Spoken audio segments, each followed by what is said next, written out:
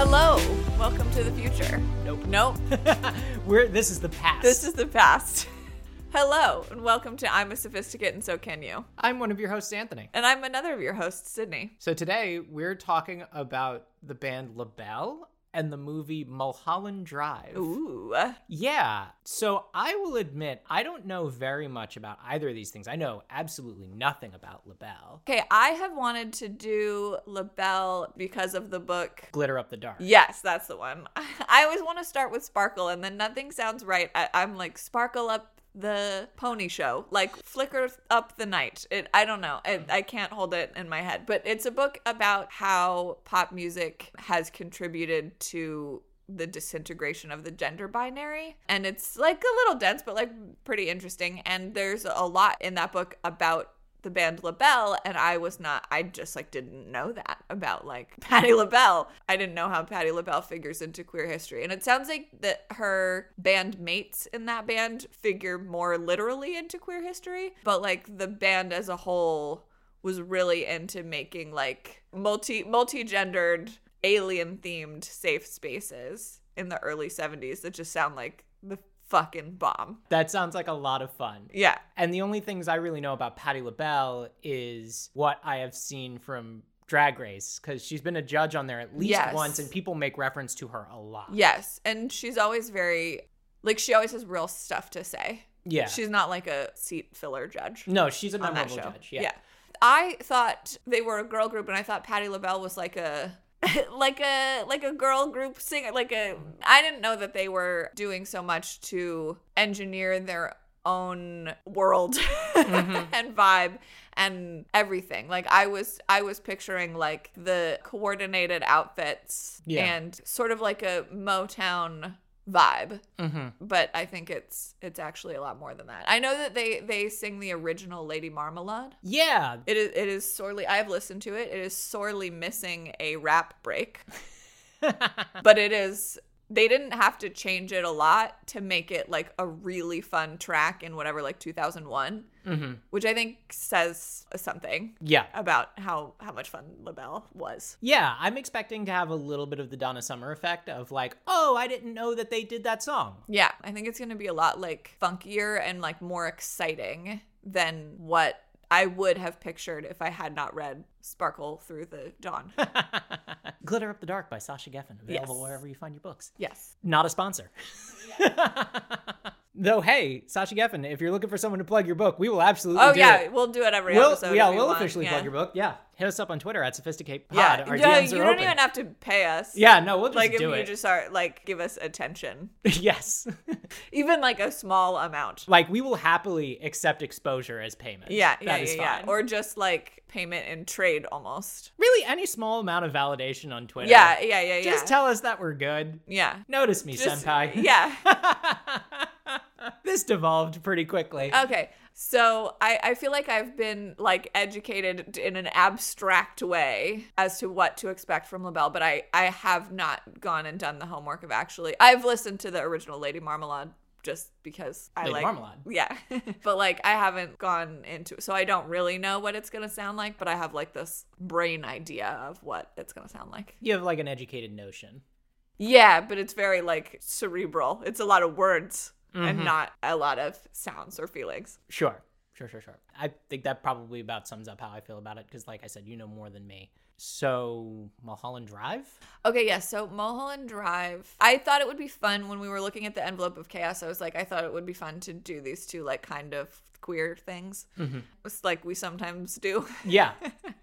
I said that like, oh my God, like, wouldn't it be fun if we did two queer things like every other episode that we do? I mean, honestly, we're creating a brand that I think this is pretty on point for. Yeah. But I feel like sometimes it's like we do something that's like not even that queer, like Taylor Swift, and we're still like, let's talk about how gay this is. Yes. Or like Jennifer's Body, like there was one scene. Yeah. There's a lot of innuendo. That's true. There's a lot of, like, if you're looking for sapphic energy, it is more than just that scene. That's true. Okay, so That was what the idea behind the pairing was.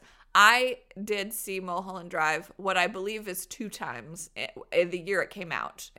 So whatever, I was like maybe an 8th grader or like something. 2001. Yeah, okay. And it's pretty gay, but it's gay in a straight way. Yeah, you described it earlier as like a straight man's idea of what it means to be a lesbian. Well, it's just very much still the male gaze. I mean, I didn't even know that word in the 8th grade, so like, I don't know. I mean, I remember being like, oh, good, I like that this is here, but now I'm just trying to imagine it. And then I haven't watched it since, but I'm trying to imagine it. And like, since you brought up Jennifer's Body, I feel like the energy and the like emotional story between the female leads of Jennifer's Body, like I feel like there's more gay energy in that movie, even though Mulholland Drive, I believe, gets more explicit than that. But it's stuck in my head as having gay stuff going on. But I just think now we're going to watch it and be like, this is like lesbian porn, but a movie instead of porn. Mm-hmm. You know what I mean? Like lesbian porn. I just did bunny ears. Right. And it's David Lynch, right? Yeah. This is our first David Lynch that we're covering. And I don't think, just judging by what's on the envelope, it's not going to be the last. I've only seen one other David Lynch movie before. Oh, I have not seen another David Lynch movie before. And it's The Elephant Man, which I've heard is like kind of unlike his other movies. So I don't really know what to expect. Although I've watched a fair amount of Twin Peaks and I did enjoy it. Oh, I did watch a fair amount of Twin Peaks. I forgot about that. I haven't seen any of his other movies, but I have seen Twin Peaks. In some ways, I have seen all of it, but I did sleep during a lot of it. I found it very sleepy. Yeah, but I've heard the like vibe is more what a David Lynch project is. Yeah, that is also part of what interested me about covering this film, even though I did see it 2 times in the 8th grade, because I feel like it's a good, from my memory of it, it's just a good like reference point, like benchmark of non-linear weirdness. Just doing whatever you want, just like basing things on images and feelings and eeriness rather than plot or even story. Which, given the films we've covered in the past, might be a little bit of a challenge for us. Yeah. I don't know. We'll see. Let's see what happens. I have found myself wanting to reference it, but feeling like I should watch it again in order to do that in a coherent manner. But like in our criticism of the TV shows that we're watching in our household lately, streaming television is having a moment, it feels like, where it's exploring its boundaries. We're trying some things. And I'm excited by it because I've always liked TV more than movies. And I think that TV has been better than movies for a little while now. And I think that it has every right as a medium to explore all the things that film gets to explore. So I'm feeling like there are more things that are trying sort of like, we don't need to explain everything. We don't need to wrap everything up. And some of it feels like the ways that J.J. Abrams fails, like, oh, we're not explaining it because we just like didn't think it because we just have nothing and we're just like fucking with you and fuck you. Yeah, the mystery box thing. Yeah, the fucking mystery box thing. Like, fuck that guy, honestly. Yeah. Like, honestly, fuck that guy. So how do we distinguish between when that's just not our goal, when we're doing a style of storytelling that is not interested in cleanliness or like wrap up? How do we distinguish that from just like dicking around and not knowing any of the answers? And I think having Mulholland Drive as like a common, as like something that we can discuss in order to make those comparisons, I think it's going to be useful vocab. Yeah, an important reference point. I'm wondering if I'm going to come away liking it. You know, I guess it's going to be, where does it fall on that line that you're just describing? Yes. Like, that's really what it's going to boil down to. Like, the reason that I felt like Jennifer's Body failed was not because it wasn't interesting, but just because it was too messy. Yeah. And just wasn't fully, I think, thought out. Yes, but Jennifer's Body was making a lot of gestures towards, like, Mulholland Drive is not gonna try. It's not like, oh, oops, we didn't exactly connect all these dots. It's like, we didn't make a picture. We weren't trying. We just thought of some stuff and shot it.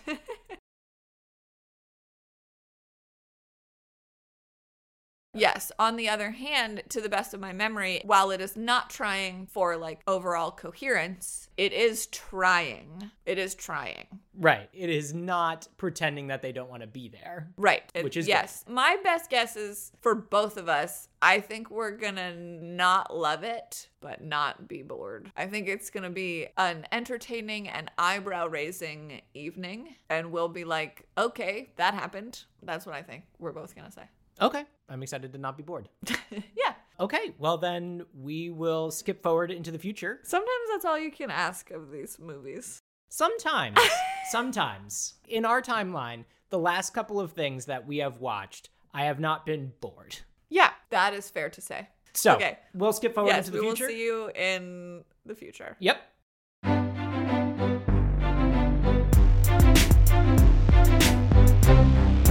Hello, welcome to the future. Hello, we're here in the future. It's been a bit. Yeah, it's been a little while. It's happened before on the podcast. You've gone out of town. One of us has gone out of town, and it's just sort of messed up the recording schedule. Yeah. Also, I bought a book. I had some literature that I was going to read with the full intention of becoming like completely obsessed with Nona Hendrix and then writing a pilot about her. And I know that I should not be the lead creative on a pilot but like, I'm just ideating, you guys, okay? Leave me alone. But I did not have time to do that.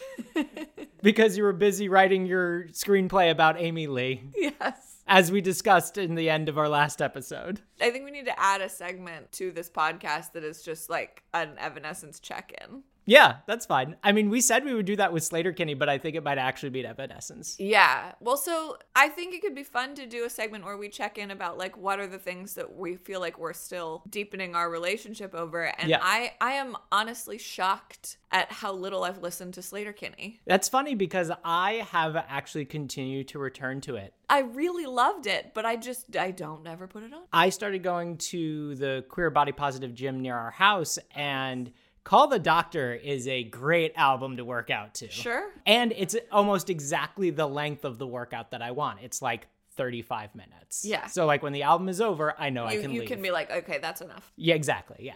Carrie Brownstein said I'm done. Yes, exactly. Yeah. There's a couple of tracks of Regina Spektor. I'm not doing the whole albums, but there's a couple of tracks that I'm like, let me just remember this weird thing that she says. So that's around. And Taylor Swift, obviously. I have not escaped Taylor Swift. She's still in my heavy rotation. You know what? I actually, not whole albums, but individual tracks, I will put on Tom Waits sometimes. Oh, fascinating. Yeah, just like one or two songs. Yeah. And it's usually like, I'm in the mood for this specific Tom Waits song. I will put it on and then I'll be like, and I am done. Yeah, I put that one, what's the one? Going Out West. Oh, interesting. I put Going Out West on a playlist, and then I put on that playlist, and then I took Going Out West off the playlist.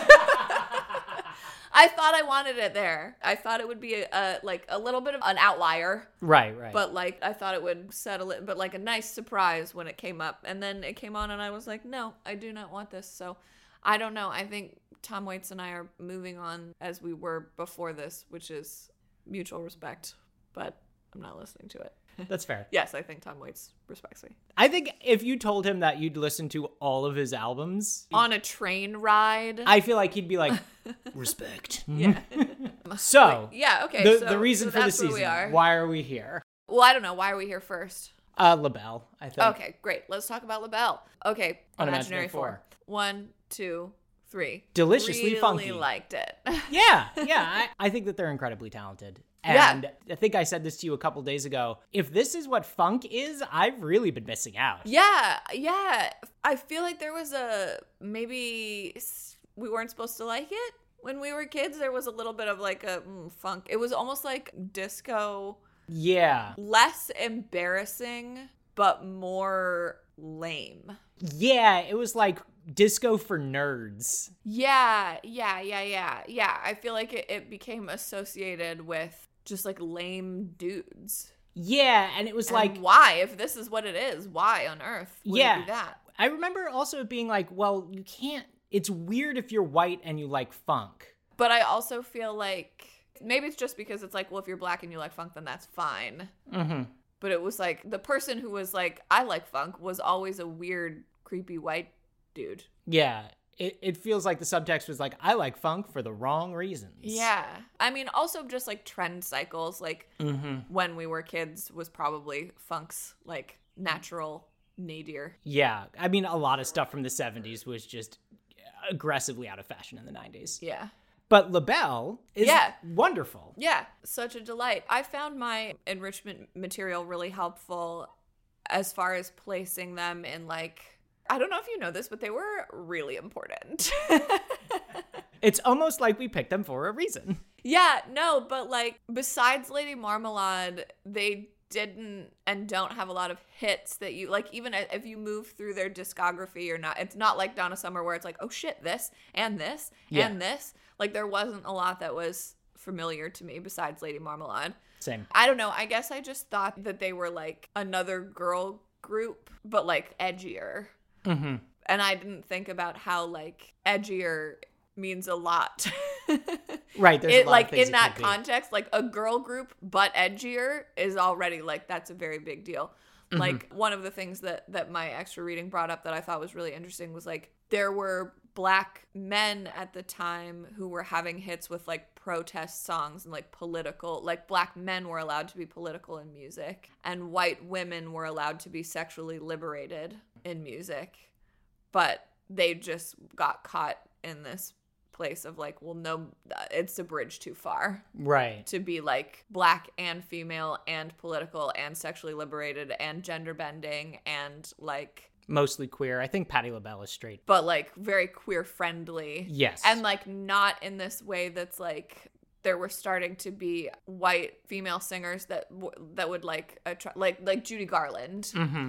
And that was like, oh, how fun for her that the gays love her now. But for some reason, black female artists attracting the same kind of attention from the queer community was like, oh no, I don't think we should let these guys get together. That's very weird. And I think it comes out in their music because I think a lot of their sexually liberated stuff sounds like it wasn't written by Patti LaBelle. Yeah, a lot of it was written by Nona Hendrix, who I was planning on being obsessed with. Yeah. Yeah, they had like, the CIA was paying attention to them. What?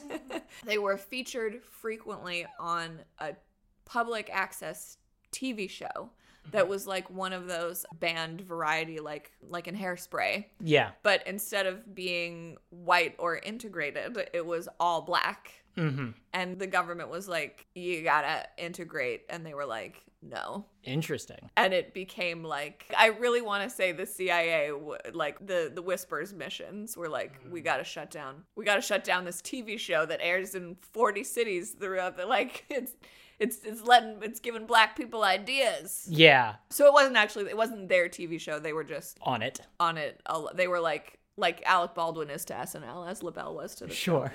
I wanted to talk about, since we're talking about like the social justice bent of their music. Yeah. Something I really liked about them is I feel like they had a similar approach to songwriting because they had a similarly dancey style to Donna Summer or even Lionel Richie, where it was like, we're going to take one or two phrases and we're going to repeat them. Mm-hmm. But the two things that I liked that really set Labelle apart were, one, as they did that, the music would build to like this wild crescendo almost every time. And so even if a song started slow, it usually didn't end slow. Yeah. And the second thing that I liked even more was the phrase that they chose would be this just like very concise, insightful phrase. Like the one song that's just, the revolution will not be televised, the revolution will be live. And then it's like, here's another reason. And this is why the revolution will not be televised, the revolution will be live. Yeah, it's very jammy. It's very jammy. I listened to it a lot on walks, and I had to physically stop myself from just like dancing a lot on walks. Jamming, man. Just jamming. Yeah, I think Nightbirds is a perfect album. Oh, it's a great album. And anyone would like it. It does sort of, okay, so they have 6 albums, yeah? Yeah. Nightbirds is in like the middle. After that, there's a tonal shift, I think, in their approach. It gets a little more, it's not less catchy, but like a little more introspective. Yeah, and like like each track is a little longer and it gets like a little more almost theatrical. Yeah. I would say there'll be more going on in each song. It won't be like, here's a song that's this, like verse, chorus, and here's a song that's this, they're really like Love to Love You Baby style, like compositions. Yes. I think Nightbirds is the most successful sort of like marriage of sing-songiness and them starting to really push the envelope.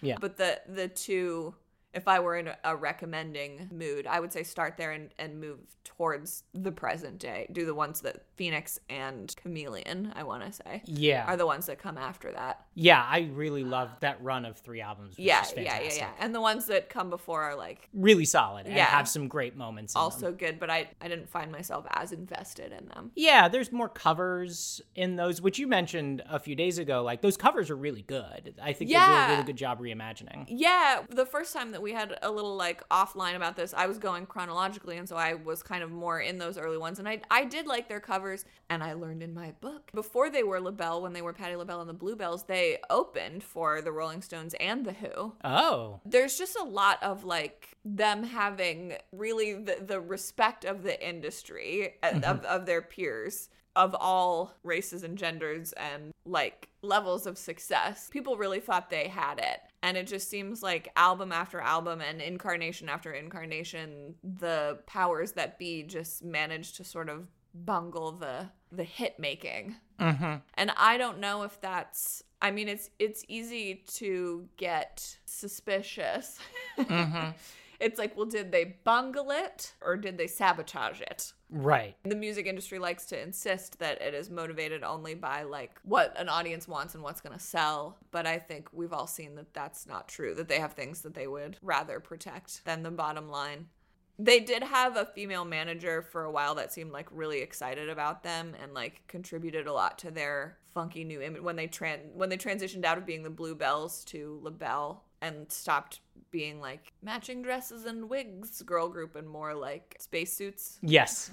Spacesuits, feathers. Yeah. Shards of glass glued to your face. Yeah, all that shit. It sounds like they did have some collaborators that were like really excited to do that with them, and yet there just was always a step that was missing. And that's what I was trying to say about like black men were allowed to be political and white women were allowed to cater to queers, but they just kept getting caught in the middle of like people's nerves of what they were presenting. It's interesting we're talking about this because at the same time, Donna Summer was putting out all of her albums, and I feel like she's very sexually liberated. Like, Love to Love You Baby is like 1973, maybe even earlier. Yeah, that's true. She is very sexually liberated, but she's not also politically charged.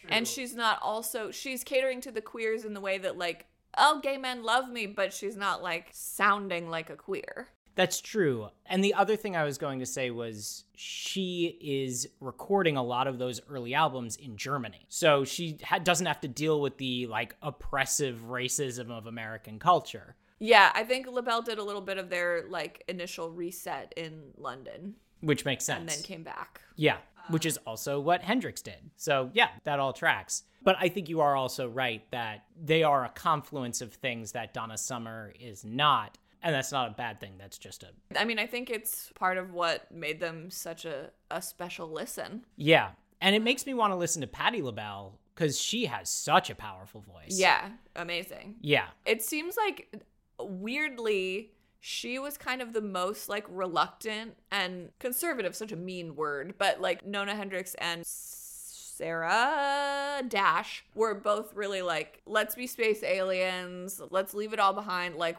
who are we catering to? You know what I mean? Like, let's be free. And Patti LaBelle was like, okay, but I have this voice that wants to sing ballads. And also she got married and had a baby right before they made the switch from Bluebells to Labelle. Oh, interesting. They were having this like queer liberated rock star experience. And she was like, I miss my kid. You know? It sounds like she often was the one that was like, we're doing what now? But, you know, props, because she executed it anyway. She did, yeah. I mean, Lady Marmalade is like 80% her. Yeah. Which, by the way, I think most people who are listening to this now have probably only heard the Moulin Rouge version of Lady Marmalade, which is a great version of Lady Marmalade. No, do yourself a favor and go listen to the The original cut. is pretty impressive. Yeah. No shade to the new one. They're just different. They're just different. You know what's the other track from Nightbirds that I really liked after Lady Marmalade was Are You Lonely? Because their phrase in that was, are you lonely living in a city without a heart? And that was 50 years ago, and that still feels like I could say that to most people walking down the street in Los Angeles. Yeah, you can really drive around LA listening to that song for sure. Yeah. It feels quite relevant. Yeah. And that is, I think, one that is like, why wasn't that a political anthem of the, like, why didn't that do well on the radio? There's no reason. It's funky as fuck. It's so catchy. And it's not like it's out of, it's not like it's too political for that year on the radio. Yeah, I would say if you're unfamiliar with Labelle and you are listening to any of their songs, unlike Donna Summer, where sometimes she'll start a song and it'll be very slow, and that's just the beginning of maybe 4 slow songs in a row. Yeah. If you put on a Labelle song and you're like, oh, this is starting kind of slow, just give it a minute. Just give it a minute. It's not gonna be. It'll surprise you. It's gonna funk up your heart. Yeah. For sure. Yeah. I really like the titular track Nightbirds, but honestly, it's no skips. Yeah, no skips on Nightbirds. I tried listening to Phoenix today, and I accidentally put Spotify on shuffle for too long, and then I accidentally restarted it, and I just I listened to the first half of the album twice, and I was like, okay, I can't do this right now. Yeah. But what I got through was good. The titular track, which in this case I believe is the opening track. It is. I think is really great. I would have to look back at the track list again to tell you which other ones from that album, but it's like pretty good. The speed at which we do these things, it's like, but I haven't exhausted Nightbirds yet. Like, I don't need to dive deep into Phoenix because I haven't exhausted Nightbirds. But like, if I did, I would feel comfortable knowing that Phoenix and Chameleon were both there to like be more for me to explore. Yeah.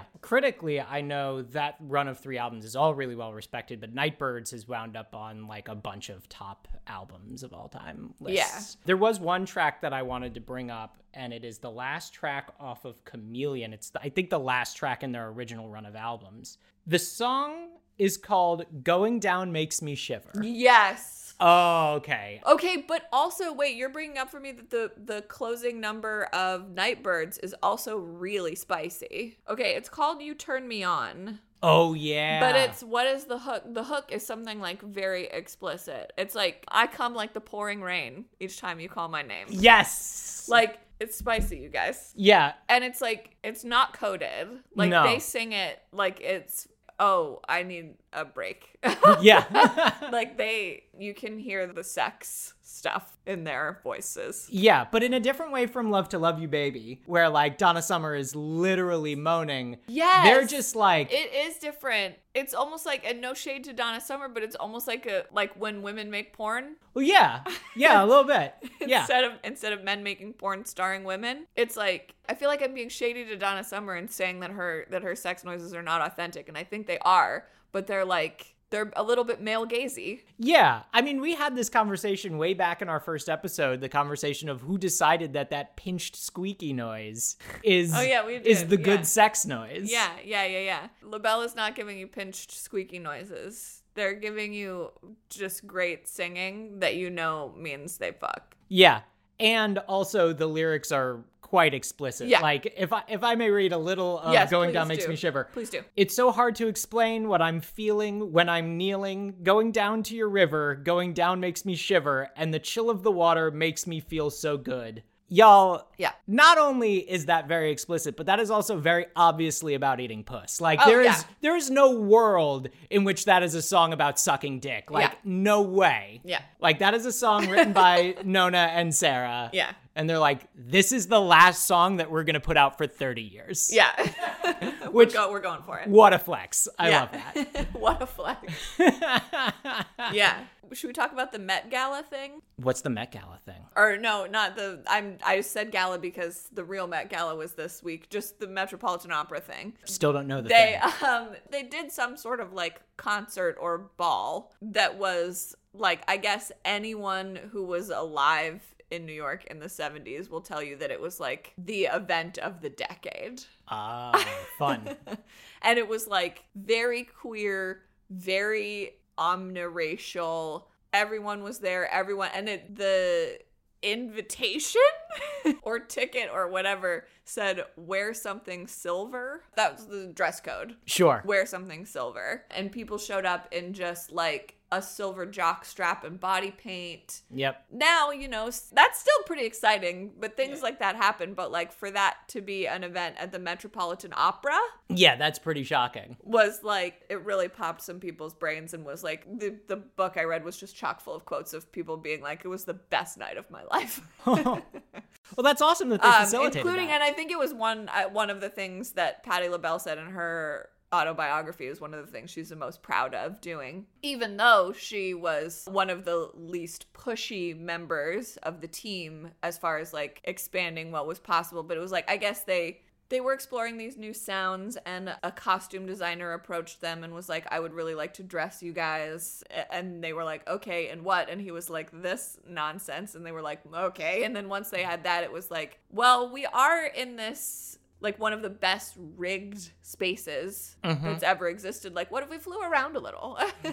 So they were like entering from the ceiling, like coming up from the floor, and reading the description of it, I was like, what if you could have time travel, but just to go to concerts? Yeah, it sounds like a Taylor Mac show, and I mean that as a compliment. Yes, it did. It did remind me a lot of my experience of Taylor Mac shows. So if you like what you're hearing, dear listener, and you don't know who Taylor Mac is, do a little Googling and see, when Judy's next show is in your vicinity. Honestly, it's not going to matter what it is. It's going to be like that. Yeah. That's a special kind of show when it's like every single person dresses up. Every single person commits to the bit and the spirit of the thing for that, 2-3 hours of like musical communion. Yeah, absolutely. I would use one of my time travels on that for sure. Absolutely. That sounds like an incredible night. So, who is Labelle for? Honestly, I think Nightbirds is for anyone with ears. I think a little bit of a deeper dive and also just like knowing a little more about it, a little more context, is for anyone with like a genuine interest in American music and its evolution. Like, I just think the more I listened and the more I learned, I was like, we have uncovered a lot of things that I was like, oh, I like this. I like this. It's a shame I didn't find this sooner, like for me. Yeah. But there haven't been a lot of things that I think have been genuinely misunderestimated by history. Right, like forgotten masterpieces. Yes. We found a few things that I think have been overestimated. Yes. Or things that I'm like, oh, now that I'm here, these have been correctly estimated. Like, Sleater-Kinney is a great band, and I think they're doing as well as they need. Like, I don't need every person to know Sleater-Kinney. Like, that's right. They've made some important contributions, but like, they're the right amount famous, I think. Right. I think it's crazy that like the Supremes remain a household name. Most people, I think, could still go like, whoa, huh, what is it good for? Right? Like, there's still like political chants of that era that survive. And yet people don't even know that Lady Marmalade is a cover. Right. Or like they've heard of Patti LaBelle, but they didn't know that she had a group before her solo career. Right. Or that it was edgy or political or queer or did so much to create such a unique space and energy. Like, I just had no idea. I just thought she was like another great R&B singer. Like, I thought she was like one of those ladies with a really good voice from the past. And she is, but she's more than that. Yeah. And they as a group were something really, I just keep saying special, but that's what they were, man. A special little trio. This might be a bit of a weird analogy, but I think we are getting from Labelle what I thought we were hoping to get from Jennifer's Body. Sure. Of like, how dare the culture forget this? Yes. And like Jennifer's Body, it's like, it's okay. Yeah, it's fine. We can go on. We'll muddle through somehow. Right. Without like, her. I'm not going to spit in your face if you tell me you like it, but like, it's fine. Labelle is like, what the fuck happened? Yeah. That these aren't a household name. Yeah. I don't feel that a moment of my time was spent in vain educating myself about them. As far as going forwards, I think I'll probably listen to Nightbirds like on a road trip. I think it would take me feeling like I'd really worn out Nightbirds to go to the other albums. But that's just for me. Yeah. I'm not trying to shit on the other albums. I'm just being honest about what I foresee for our ongoing relationship. Mm-hmm. And so do you think that this feels like if you're cornered at a party and someone tells you that they really love Labelle, not Patti LaBelle, but Labelle, yeah, how does that make you feel? Great. Like, I want to know them, and like, it's like, I better not fuck this up now. Right. Green flag. Big green flag. Green flag. And like, you're on notice now. If somebody says that to you, you better be ready to be as cool as them. Yeah, exactly. And I think if you are wondering, should you go and listen to this? I guess, is it in your curriculum? For me, yes. Absolutely. Absolutely. Is there any class you would put it in? Definitely Violent Femmes. I'm just looking at your whiteboard. Yeah. But you know that I like to just make them up. Oh, definitely School of Rock. School of Rock, like, Violent Femmes, like Race is Complex. Yes, Race is Complex. Like the fact that in the film School of Rock, when he draws that big whiteboard, the fact that Labelle is not like one of the words that we can read from the brief shot that it's in is not the film's fault, but a testament to how their influence, I think, has been understated. Yeah. I feel like I know now that Labelle is really important and they influenced a lot of things, but if it's like what? Like, what things did they influence? I'm like, I'm not sure, actually. Like, right now, they're kind of just, like, on this, not island, but, like, peninsula, maybe? Yeah. Off of other rock and roll music that I like that is, like, a very exciting it's a very exciting biome, but I don't know. I need more mapping. Yeah, it makes me want to, in future episodes, do, like, James Brown, George Clinton, and, like, other, like, funk people. Well, no, yeah, as much as I'm like, no, I hate listening to music by men, but I feel like that is what I'm asking for because I want to hear how these women got to some of this shit first. Yeah. Oh, there's such a good example. I know I'm just talking about this book a lot, but we'll link to it in the show notes. Sure, yeah. In the book, there's like a music video for one of Nona Hendrix's projects after they all break up and go solo. She created a like what should have been a hit song, and there's a music video in the book like describes the music video, and it's like, but of course it didn't make it on MTV because it featured all these kinds of imagery. And I was like, that sounds exactly like Justify My Love. And then it's like 3 years later, Justify My Love. And I was like, oh, okay, so yeah, so racism. Yeah. And like, not like, that's not a dig at Madonna. It's a dig at the system. No, I think that's absolutely right. And it circles back to your original point of like, why don't people know about them? And I think the answer is racism and homophobia. Yeah. So should we take a break and then come back and talk about Mulholland Drive? Is it? I feel like there's a... No, yeah, I think so. Okay, great. We'll be back in a second. Okay, and we're back. Oh, yeah, okay, that was fast. For us, I don't know how long it was for you guys. Okay, Mulholland Drive. Okay, Imaginary 4? Yes. Okay, 1, 2, 3. I have been thinking about this for so many days, and I think I like it. Okay. So say more about that. So, okay. Where to even start? Where indeed? Where to start? Believe it or not, Eraserhead is my most spiritual film. Oh, elaborate on that. No, I won't. So my struggle with David Lynch, and it was really apparent in this, but it was also a little bit apparent in Twin Peaks, is he is either so obtuse or so weirdly on the nose. Yeah. And it's nothing in between. Yeah. And I still, after watching this movie, is he good at directing? Yeah. I was going to say directing actors, but I think I should just leave it at directing because I'm like... Is it good or is it just boys telling each other they're good at stuff, just doing whatever they want and being like, I experimented, I'm brave, like I don't follow the rule, I'm a cowboy. Yeah. And I feel like he's got that impulse, but I think the thing is... Okay, so I think why I'm willing to like really sit with this a lot is it was originally supposed to be a television pilot. He wrote it as a television pilot. He sold it. He shot the whole thing. And then when he brought it to the studio, they went, oh, absolutely not. Oh, no. No. And so he then wrote an ending. He's never said where the pilot ends and where the movie begins, like where the ending that he wrote begins. But I think it's after they get sucked into the box. It can't be. I knew that's what you were gonna say, but that's like a 90-minute pilot. The pilot for Twin Peaks is 90 minutes. Okay.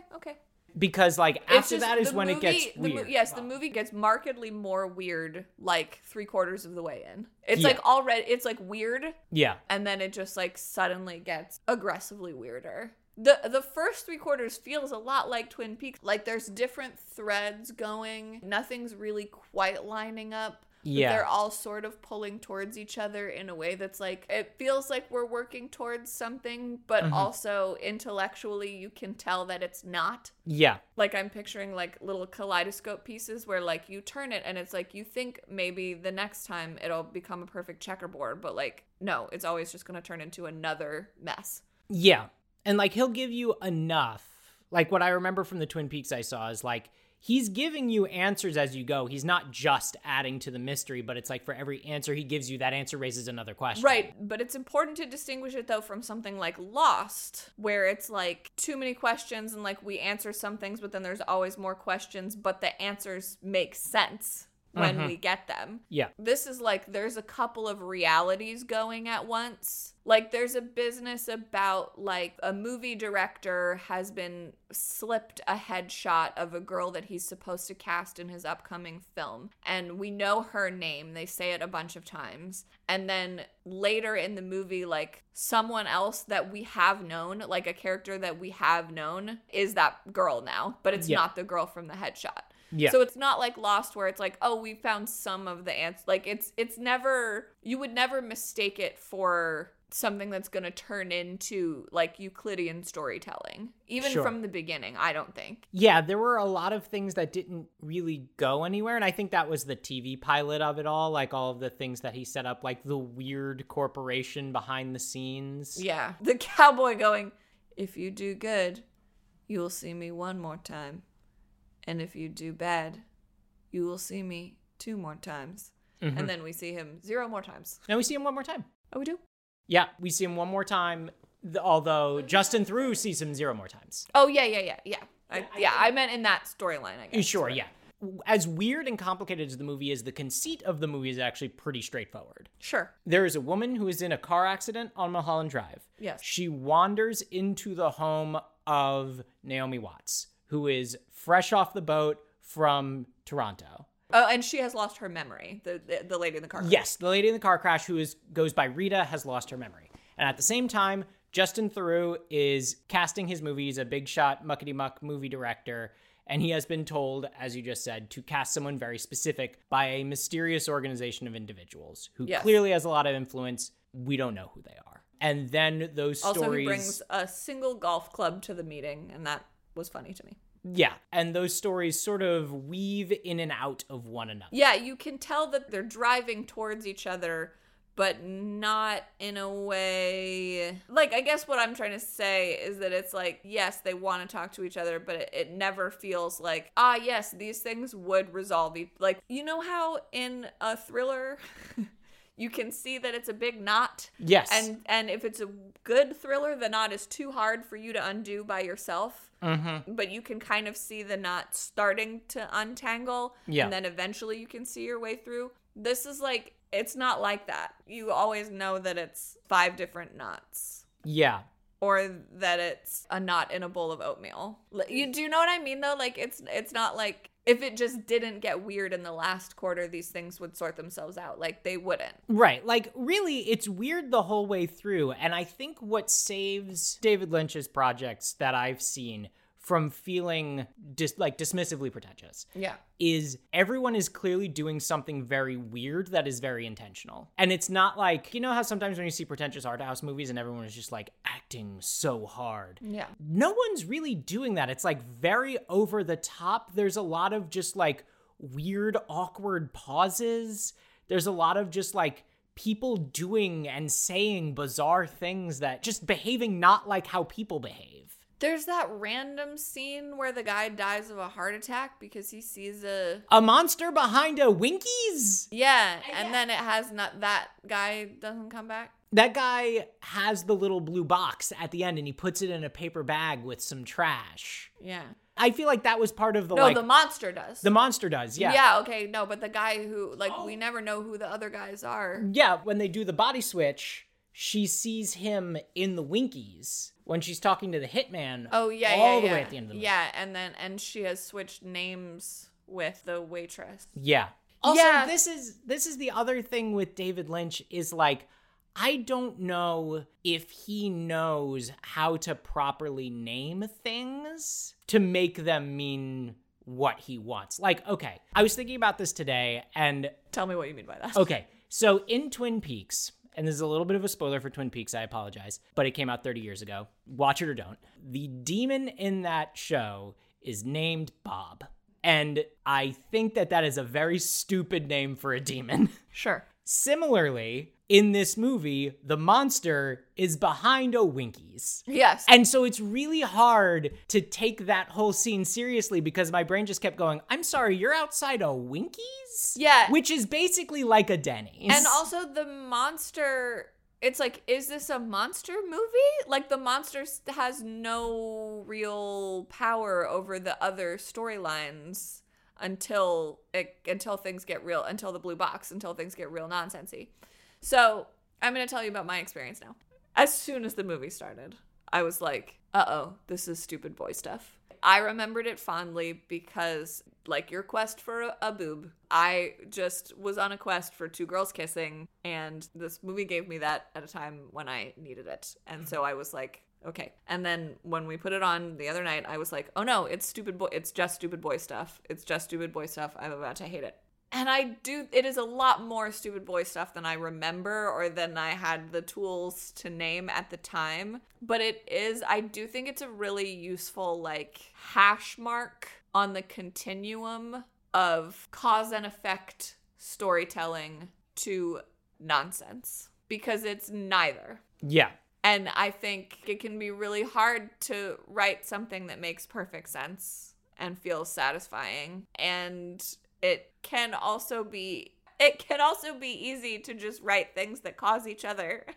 And then it can also be hard or easy to write nonsense that feels good. But this is neither of those things. It's not just salad. It's not just gobbledygook. Yeah. We've all seen those art house films that are just like too much, just like, I just cut stuff together. Yeah. Or we've all had a friend in our theater school program or art school or whatever who was like, you know what would be good art? If we just like if we just did nonsense, if we just didn't put any thought into it at all, we didn't make any of the things like resonate with each other, like just like perfect Dadaism. Yeah. This isn't that either. And I'm not interested in having my chain yanked, but I am interested in magical realism and other modes of logic besides real like dream logic. Yeah.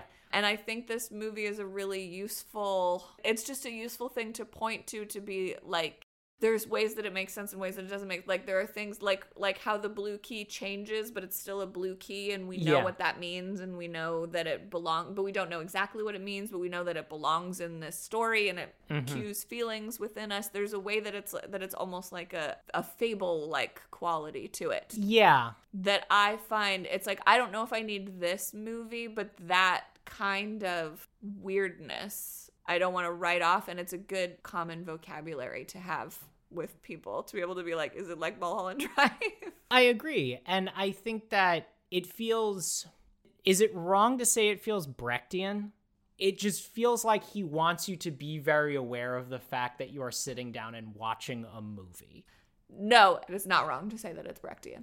Just that, like, very intensely self-aware, like, you're watching something very, like, presentational as opposed to representational, and that's just not something we get a lot in film, especially American film. Yes. Aware of its own medium as it's happening. Yeah. And, like, sort of using that as part of the vocabulary that we're all in. When I was in undergrad, this kid did, for his final directing project, He picked a script that I was like, I don't like this because it's one of those things that's like, doesn't make any sense. Like, it's just like a bunch of words. Like, why is this what you want to do? Like, it's just a bunch of words. And then he made the audience cafe tables. Mm-hmm. And then the show was like so good. I honestly, even now, because that guy turned out to be really shitty, I like hate to admit that because, you know, it's hard when douchebags are talented. Yeah. But I was just so jealous of it because I was like, oh, I couldn't have made that. My thesis show was very good. Both my shows were great, but I couldn't have done what he did. Mm-hmm. And I think if I were trying to describe it to someone else, which I am right now, I would want to be able to say, have you seen Mulholland Drive? Because it had the same kind of like, we establish an image vocabulary together as performers and audience. Yeah. And we mix and match some of these things in ways that evoke emotions, but are not, then this happens because of this. And we know where this is going and we know what the consequences are going to be. That's not what it's like. It's like, I wanted to say like, it's like more raw or like more feelings, but it's still kind of brainy. It's just a different kind of brainy. Yeah, it's like, don't worry so much about what the mystery is. Yeah. I feel like in a lot of mystery shows, the mystery not is, why is this happening? Whereas in this, the mystery not is what is happening, which is very different. Yes. And like, you understand each sequence in isolation. Yes. But then tying it all together into a story is hard. Yeah. You have this sense that there are emotional stakes between the characters, but they don't always develop in a completely sensical way, or sometimes we are just told that they've radically changed and we just have to accept that. It's like, oh, these people who we saw meet 2 days ago have now been lovers for months. That's fine. And their behavior is going to reflect that. And also their names are different. Like, yes. It asks you to just kind of say okay to stuff a lot. Mm-hmm. But it also makes you want to somehow. Yes, it really wins you over in a weird way. Yeah. I think because of how stylized it is. Yeah. You're like, okay, he's doing something. I know he's doing something. And if I just pay attention to this enough, but that's I what I'm could saying maybe crack enough of it. Is it good or is it just our faith in men getting to do stories? Like, no, I don't know. I mean, if someone had presented me Mulholland Drive and it was the exact same thing, but it was directed by, I don't know, Sofia Coppola. I'm just picking someone who I feel like has it in them to do something like this. Yeah, that's a good pick. I would be like, okay, yeah. I'll pay attention. I'll pay attention. You're right.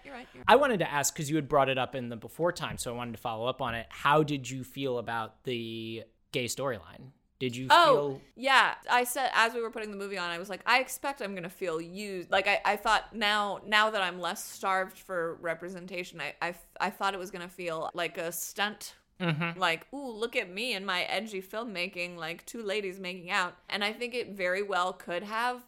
And the only reason it doesn't is that Naomi Watts is a good actor. Yeah. I don't think David Lynch made it not that. I think Naomi Watts made it not that. Because she like really sold me on her like lesbian lust. Yeah. It really does, like when it starts, like once it gets going, yes, Naomi Watts is like really selling it well. But it does kind of come out of nowhere. Yeah. And I found myself comparing it to Bound. Sure. For the listeners, Bound, if you've never seen it, I think we talked about it on our Matrix bonus episode. Bound is a fantastic movie that involves lesbian lust. Yeah. In a way that feels a lot more both earned and integral to the story. Yes, and though it was made many years before I saw them, probably the same year of my life when I was just like on a mission for 2 girls kissing. So you feel like Naomi Watts really, really brought that home? I do, honestly. Do you think it's because of the crasturbation scene? No, that made me uncomfortable then Yeah. and now. Okay, so even compared to like say Jennifer's Body, I feel like you the reason that queer people complain about, well, one reason that queer people complain about straight people acting us all the time is that they just like don't always do a very good job. And I know actors will say like, you have to make out with like co-stars that you don't like all the time. Like, what is any different about it? And it's like, bro, I don't know what's different about it, but you're not selling it to me. Like, right. I don't know what's different. You tell me. But I feel like I've watched a lot of two girls kissing scenes acted by straight women. And a lot of times it's like, I just don't believe them. And I didn't really believe the other one, but you sort of don't have to, because she's this like memory wiped, like the whole point of her is that she's like a blank barely slate. A person. Yeah. And Naomi Watts just really, really made me feel like she, like her whole life had been leading up to making out with this woman. Yeah. And the way that the movie is weird, and like motivations shift, and you just like take things, you just like accept that things are this way now. It's like, yeah, it's a little, in another thing it would feel like melodrama, but like that's where we are. We've been melodramaed. Yeah. And if that's the way the melodrama crumbles today, she made it feel real for me. Yeah. And then the other thing I wanted to ask was, did you come away from this being like, I get thematically what that movie was about? Or do you feel like, I could tell you the story of that movie? No, neither. And I remember at the time, I did a little, like, Ask Jeevesing. Yeah. To try to figure out if there was an internet consensus over what this movie meant. Little, like, whatever, 13, 14-year-old me was like, just explain it to me, please. And I remember the explanations, like, I remember feeling like the explanations that others were offering me were dubious, even. Like, looking up the cheat codes, I was still like, no, I don't think... So I honestly didn't go in with that goal at all. I was like, it's not one knot that I need to untangle. Yeah. It's a 4D oatmeal knot. Yeah. So I just went in ready for an experience. And that's what I'm trying to say about the kid with the play with the cafe tables. It's like, that's okay. Like, it can be that, and it can be good at that. And it can be the things that we want to find patterns in and find meaning in, and see if there is a story. I just did bunny ears that we can like break it down into and say like, this is what happened. When things go wonky, it's because we have entered this character's mind. This character has split personality, and this part is their perception, and this part is this other character's perception. And if we untangle it this way, we don't need to do that. You don't need to do that to have a good film experience. Yeah. You can just let it make you feel the way it makes you feel, and have your little totems called back to mind, and be like, yes, blue keys. And know that you're in the same story web somehow, and just like you can just be there. Right. And like, if you come away from it feeling like the monster behind the Winkies is a metaphor for LA's entertainment industry writ large, and that Naomi Watts' name doesn't really matter because she is every woman who's ever been chewed up and spit out by the studio system, great. Sure. That's one way of thinking about it. Yeah, those are both great theories. I have a vague memory from that Yahooing about the old people that she gets off the Greyhound with. Yes. And then they come out of the paper bag. Yes. They also play some role in like the monster that is Los Angeles. I mean, it's definitely something about like LA is a monster that chews up nice blonde girls. Yeah. And like stolen innocence. And I mean, it's an LA story. If there are threads you can pull from the knot, go for it. I feel like it's never going to come all the way into focus. And so I would rather just look at the knot. Yeah. That's just my approach. I'm sure you could track, like, I'm sure there are sound cues.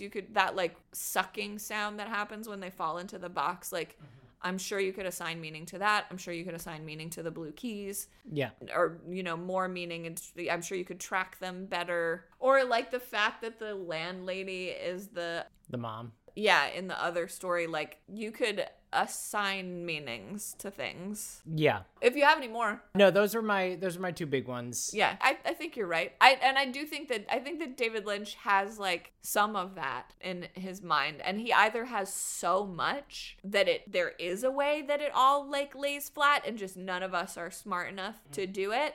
Or he is just a little loose with it too. It's like, it's kind of this, but it's also like right now it's this, but it also could be. You know what I mean? Like, what's the deal with the guy in the curtains? Oh yeah. Like the whole like organization of like evil Hollywood, and like what is the cowboy, and like, you know what I mean? Like there's a lot that's like, oh, that's just to be weird. Right. I think. Right. Unless it's not. Right. Unless it's not. Yeah. He has said, and this is very like his thing on Eraserhead, he has said that Mulholland Drive tells a coherent story, but he has refused to tell anyone what it is. Yeah. So one time I read The Sound and the Fury, and I took it off off my dad's shelf, which I think we've discussed my dad's bookshelves on this podcast before. And he asked me how it was going, and I was like, if you're going to write it this way, then I'm just going to get what I get, and you're not going to get upset. And he was like, I think that is a fair approach. And I think that's how I feel about it's like I'm a smart girl. Yeah. You told me what you told me. I will take what I take. If you wanted it to make perfect sense to me, you could have made a film that made perfect sense. Right. If you wanted me to know the exact story, you could have told me the exact story. This is what you wanted to make. I watched it. I got what I got. And like, I think there's a lot of things to get from a piece of storytelling besides plot. And so that's like fine with me. Yeah. So who do you think this movie is for?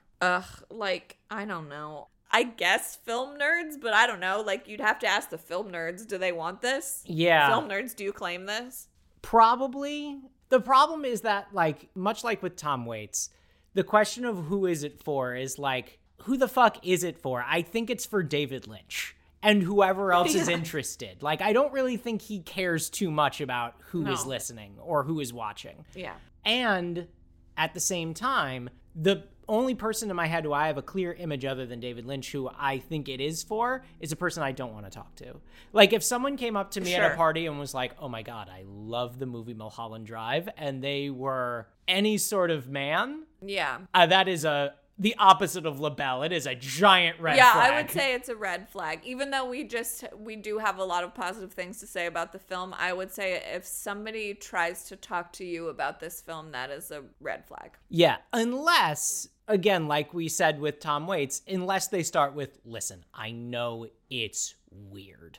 Yeah. Like, it's really strange. I know David Lynch is really strange, but I can't even tell you why. It's just like the kind of thing that gives me a brain massage. Yeah, if someone comes at me like that, then I'm like, okay, interesting.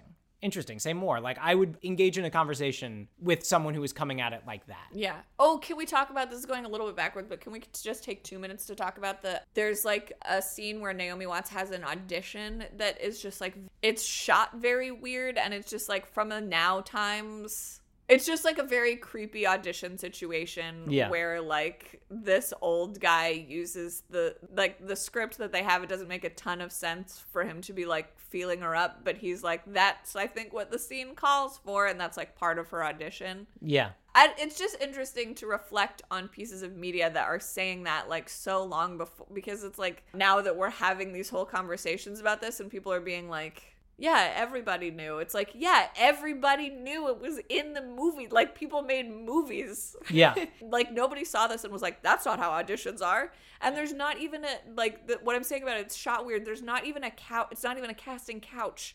They're in a crowded, over-furnitured, like a stuffed office with like too many people and nowhere to sit. And they're like crammed in a corner. They're not even like opposite. There's not even a camera pointed at them, and there's like people looking at them, and like there's not even like a delineation of audience and audition. Yeah, it's like they're doing a play in a closet. Yeah, it's like a room full of people, and two of these people are reading a script together where one of them is molesting the other one a little bit. Yeah, and Naomi Watts' character, to her credit, decides to lean into it and just like whispers her lines into his mouth. Yeah. And, like, does a really good job. Yeah, and then everyone's like, oh my God, she's a star. It's just interesting to me when stuff like that comes up from the way past. That's like showbiz insider stuff that's like, oh, yeah, we weren't even pretending that it wasn't this way. Yeah. Sorry to derailed the... No. The who is this for? Do we care about it? Who is it for? Do we care about it? I don't know. I mean, okay. It's one of those things where... On the whiteboard, there is a category. Is it on the syllabus? Yes. Optional reading? No. And then there's a side category that's just Tom Waits that I fully intended to just only be for Tom Waits. Yeah, as like a joke about Tom Waits, but that is where this goes. Yeah. I don't know. I can't see myself putting this on any curriculum. Like, it is funny to be like, Tom Waits is his own category. But, like, we did put him solidly in mythologizing America, and he belongs there. Yeah. Like, I don't know what this film teaches. But I did just say that it's such a good LA story. It feels like if you read it as some sort of like allegory for LA and fame and the entertainment industry that everyone loves so much, then I think you could put it in mythologizing Americana. But if you're not gonna do that, then I think you're right. I don't know where it goes. No, I have a different use for it, actually. I think the curriculum that I would use it in, because this is what I'm trying to say, is like I think it's a really important like lily pad between sense and nonsense. That is like if I were teaching different kinds of storytelling, different ways for a story to have like structure and to make you feel something, it is an interesting data point in that. That is not the same as like, you know, a regular story, and also not the same as just like Waiting for Godot, which I know you didn't bring up, but I thought you did in my mind. It's also not the same as just like throwing spaghetti at the wall. Yeah. Or nothing happening, or like variations on a theme, or like circular, like vagina monologues. Fucking my least favorite kind of storytelling. Sure. Sorry, I hate the vagina monologues. You guys should know that about me. Like, it's not the same as any of those things, but it is something. So I think if I had a bunch of high school students who were like, I'm frustrated by the limitations of my medium, I might be like, you know what? Mulholland Drive. It's not as limited as you think. Yeah, I think that's a good point. Of like, it is exploring the bounds of coherence while still committing to like surrealism. Yeah. I'm excited to be able to compare other things to it to you in the future. It is useful information to have. And I mean, I've definitely encountered stuff like that in school where it's like, this is not the lesson that I'm having you take away. This is instructive of the lesson that's coming up later. Sure. Yeah. And so I think in that way, you're right. It could be useful. I mean, if you're into experimental shit, go for it. If you're into art house movies, go for it. Yeah. But am I going to tell anyone that they need to see this movie? No. Unless they told me those two things? And anyone who tells you, like, if that person who's like, I love Mulholland Drive, tries to tell you that you are a silly person for not knowing it or not liking it, run for the hills. Yes. That person is not worth your time. That's right. In keeping with a promise that we have been making, I want to read a review that we got recently. Okay, yes, please. Listeners, I do not know this. I don't think I do. Did you read me this before? I think I have. This came in a couple weeks ago from W.D. Gatlin. We know who you are. Thank you. Okay. And it is titled, They Are a Sophisticate and Now I Am Too. And it says, came for the sophistication, stayed for the banter, nuanced takes, and hilarity of the hosts. Actually succeeds in making me curious about music and film I was unfamiliar with. Also, they're just interesting people. And now I feel more interesting listening to this podcast. Hey, what a compliment. Yeah. We are interesting. And you can be too. We are making you more interesting. Yeah, exactly. And we really appreciate that. And if you continue to leave us reviews, everyone, we will continue to read them on air. And eventually read Twilight. Yes, and eventually read Twilight, watch Cats, listen to Cats, all of those things that are we saying what we're doing next, or are we just letting it be a surprise for everyone? We'll let it be a surprise. Okay, great. So that about does it here for us at I'm a Sophisticate and So Can You. Until next time, good night and good luck.